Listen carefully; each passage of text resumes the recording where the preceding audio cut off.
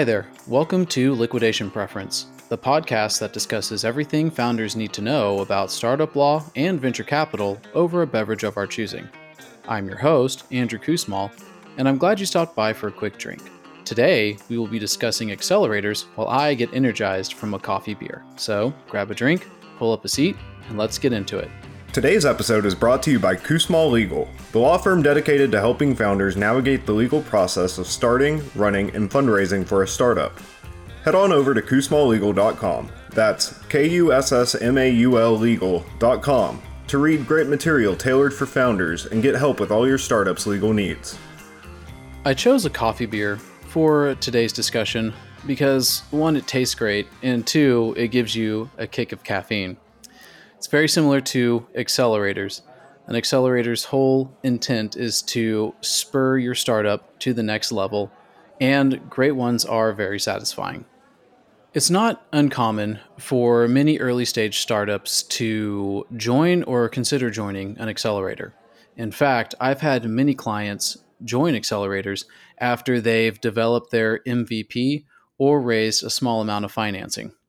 So, what is an accelerator? Well, an accelerator is a program that's designed to, one, mold your startup into a functional company, and two, fast track it to your first major round of financing. As I mentioned earlier, most startups who join accelerators have some form of an MVP. They've either started it or they've completed it. Accelerators really are not for startups who have no MVP and are maybe stuck in the idea stage. If you are stuck in the idea stage there and are looking for ways to get your startup off the ground, then your best bet is to go with an incubator, or even better, just finding a really good mentor in your local startup community who can help point you in the right direction. Now, accelerators only let in a select number of startups at a time, and they call them a cohort. The accelerator program typically lasts around 3 months, and it pairs the cohort members with advisors, mentors, support staff, legal support, anything that a company needs to be successful. The main idea behind an accelerator is pairing the startup with those resources I just listed to be able to fast track them to their first round of financing. I mentioned that earlier. Essentially, it's compressing in a year's worth of organic growth in 3 months. The quality accelerators with quality staff not only help the startup grow, but they also challenge the founders on every aspect of the business. In fact, I've had several clients make at least one pivot in an accelerator, and I think that's pretty much the norm and something to be expected. As I mentioned earlier, the ultimate goal is to get the startup investor ready. Now, that may sound a little shallow to some people, but you're not seeing the bigger picture here. An accelerator helps get the company to a level that it needs to be successful. This means they've verified that they have product market fit, and they have a comprehensive and comprehensible plan. Now, this is something that any investor wants to see. The whole program culminates in what's called a pitch event or a demo day, which we're going to touch on here in a little bit. You may be thinking to yourself, well, that sounds really great. I'm going to be getting all these resources and advice for, well, I don't want to say free, but you may be thinking, well, what does the accelerator get out of it? What do they want? Well, what they want is equity in the form of either a SAFE agreement, like we talked about last week, or some form of light preferred stock, which is typically called a grant. The competent accelerators purchase this grant, i.e., they're investing in your startup. And it's not uncommon for many startups' first investor to actually be the accelerator. The less reputable accelerators will state that the value you're receiving from their program is enough to satisfy the amount of the grant or the amount of the equity that they want in your company. Others who might be still less reputable but maybe a little smarter try to hide the ball with credits. I actually had one client who got accepted into an accelerator in Europe, and when I was going over the grant documents with them, I noticed this credit language in there. And instead of injecting actual cash, the accelerator was providing a certain amount of credits to a suite, a program for developing code. I mentioned this to my client and really told them, this is a little odd and unusual, but really it's up to you to decide on whether the amount of those credits they were giving you is worth it. Fortunately, they decided it wasn't, and they moved on to another accelerator. Now, some founders out there may be comfortable with some of those scenarios we just described with like the credits, for example. But it's really important that before you join and sign any documents that you discuss any sort of grant terms with your attorney. The reason being is because that grant, that investment, those credits, let's say, that some of them try to push on you, usually come with strings attached to them, and those strings are certain investor rights. Typically, the investor rights that you see requested in these arrangements with accelerators are participation rights, information rights, and non-dilutive rights. Let's dive into each one here a little bit. Participation rights give the accelerator the chance to participate in the next round of financing to maintain their percentage equity in your company. Let's say they have a 2% interest in your company and you raise your Series A. If you're a hot startup and you're attracting a bunch of investor attention and funds, they're really going to want to be able to participate in that round so they can maintain that 2%, so they don't get diluted into nothingness by all the amounts of money that you're about to receive from bigger investors writing bigger checks. Now, information rights, we touched on those a little bit last week, and they're pretty self-explanatory. These rights compel your startup to give the accelerator certain status updates, financials, plans, budgets, you name it. The reasoning behind this is because, one, the accelerator wants to make sure that your startup is on track.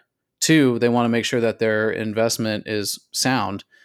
And three, they want to be there to be able to help you if you need it. And I really feel that's one thing that a lot of founders forget. It's very easy to view investors as a checkbook, but most investors have years worth of experience. And you'd be a fool not to tap into that if you're stuck somewhere and you need help. The last one, non-dilutive rights, is one that you really need to watch out for. It can be a little nuanced and very tricky.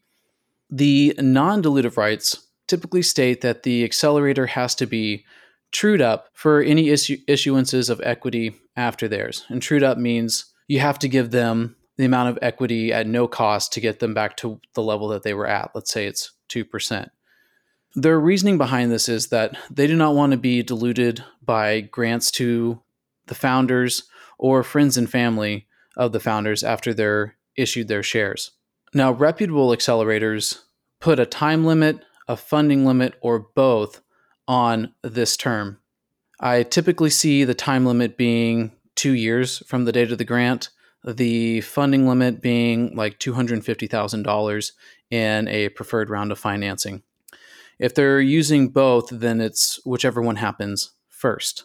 It's also important that there's a carve-out in there that states the non-dilutive rights do not apply when it's associated with any future round of financing. Now, this is perfect because when you're raising another round of financing, everybody who owns stock before that financing, after the financing, they're going to be diluted.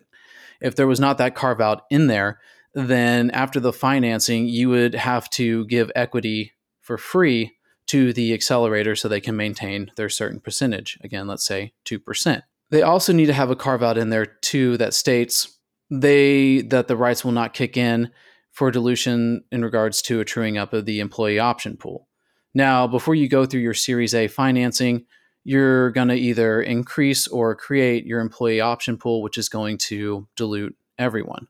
I actually had a client who applied to an accelerator that had non-dilutive rights in it that lasted in perpetuity. There were no carve-outs, there were no limits like I just described. And essentially, once they raised their Series A, like I mentioned earlier, they'd have to give this accelerator free equity. I strongly advise my client not to join that accelerator, and I'm happy to say that they didn't. It's important to note about these terms that most of them with accelerators are on a take it or leave it basis. However, it does not hurt to try to get some of them amended or changed, and your startup attorney can be able to help you with that. I've personally had some success in amending or changing some of these, especially the non-dilutive rights, but nothing is guaranteed and it's accelerator dependent. I'm sure you've noticed so far that I've had some subtle distinctions between high quality and inadequate accelerators. It's important for you to know that some accelerators are better than others. And while the reasons are numerous, I can let you know that there are a few red flags for me that when I see them, I have to notify my clients that you might want to think about joining a different accelerator. The first one is the accelerator not purchasing the grant. The second one is onerous terms in the grant. And the third is missing some of those carve-outs or those time limits that we just previously talked about in the non-dilutive rights. So with that being said, how do you choose the right one? Well, I find it's very useful to view accelerators as a college. You need to approach them and vet them like you would a college. Typically for a college, you're determining what its reputation is. You're visiting the campus. You're maybe meeting some of the professors or sitting in on a class or two. And then also you're talking to former or current students to get their opinion of the college. You should be doing the exact same thing for the accelerator that you want to join. Request to tour the facilities where you're going to be staying for the next 3 months. Request to get a list of the mentors and the advisors, or maybe able to meet a few of the mentors and advisors. Ask them how many startups that graduated their program went on to raise successful rounds of financing. And most important, ask for a list of CEOs from startups that graduated their program so you can contact them and get their unfiltered advice on the accelerator and if it was beneficial to them or not. If you get any pushback from an accelerator on any of those requests, I'm not going to say if you get pushback on one or two, because it really just depends on what the accelerator wants to do. But if you're getting pushback on all the requests, then you should view that as a red flag and a sign that you should move on to another accelerator. At the end of the day, you should base your decision on what the accelerator has to offer, not that initial grant amount, which comes with a very low valuation. I know a lot of people, like I said, the accelerator is sometimes their first investor, and you're cash strapped, and you see that they're going to invest $125,000 in your startup. It's very tempting to take that, but you need to look at the other aspects of the accelerator before you join. Just like with a good college, a good accelerator will leave your startup with a solid foundation and the skills needed to be successful. I mentioned earlier that the accelerator program ends with a pitch event or a demo day. This is the pinnacle event of any accelerator and one that the founders probably look forward to the most. This is where you're able to finally get in front of a room full of investors and pitch your startup to them. However, you need to be very careful with how the accelerator handles it. This warning is coming from your good old friend, securities law. And if you do need a drink, take one now. I need a little bit more caffeine before we talk about this.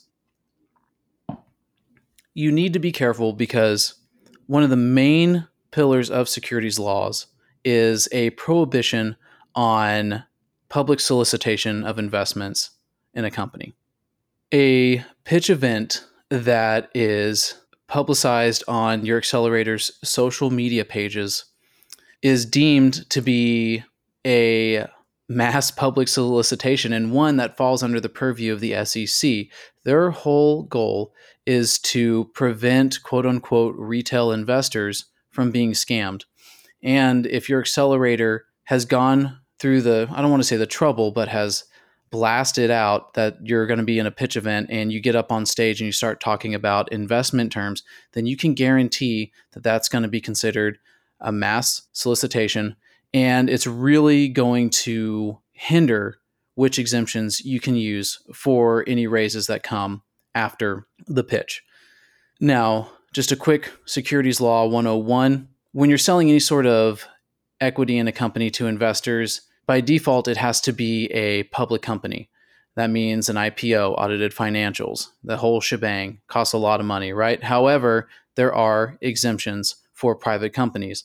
And those exemptions state that you do not have to go that route of becoming a public company so long as you do X, Y, and Z. Now, there is an exemption that allows for a public solicitation of investment. However, all the investors who invest in your company have to be accredited. And this really puts the onus on your startup, and more specifically, you and your attorney, to comb through the financial records, tax returns, and any other information needed to confirm the accredited status of the investors who invested in your startup after this pitch event that was so widely publicized. Now, that being said, there is a very narrow way out. If the accelerator that publicized this pitch event to anyone and everyone took steps to ensure that those who were invited were accredited investors and that they actually had former relationships with members of the cohort, then you're going to be fine. There's going to be more exemptions offered to you. However, that's highly unlikely that they're doing that, especially if they're calling the event a pitch event. And that leads me to my second point, which is the naming of the event. When you name something a pitch event, the general expectation is that you're going to be getting up there and you're going to be talking about investment terms, how much you're looking to raise, what you're going to be raising under a convertible note or SAFE. The great accelerators, or the ones who know what they're doing, call these events demo days. Now, a demo day is different than a pitch event. In a demo day, you're actually just getting up there to talk about your startup and the services you offer. There are no discussion of any terms. The good accelerators know this and instruct you, or they should instruct you, on what you can and can't say. To sum up, I hope I was able to convey to you that not all accelerators are created equal. There are ones that know what they're doing, and there are others that don't. And I feel it's really important for you to understand that before you go down this journey of looking to join an accelerator, especially since now it seems like everybody and their dog has one. If you have any doubt about joining an accelerator, definitely trust your gut.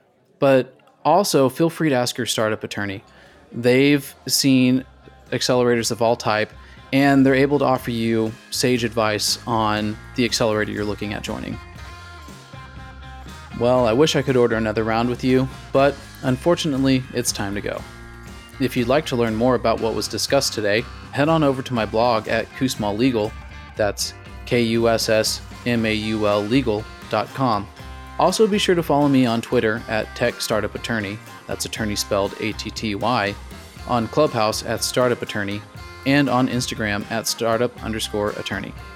I hope you enjoyed our time together, your beverage of choice, and that you learned something useful. More importantly, I hope you enjoyed this much-needed break from running your startup. Being a founder is stressful, and it's important to take breaks every once in a while. While you're always taking care of your startup, you shouldn't forget to take care of yourself. See you next time. Everything discussed in this episode is purely educational in nature and should not be interpreted in any way as legal advice specific to your startup. If you have any questions about what was discussed on today's show and how it pertains to your startup or situation, please consult with your legal counsel.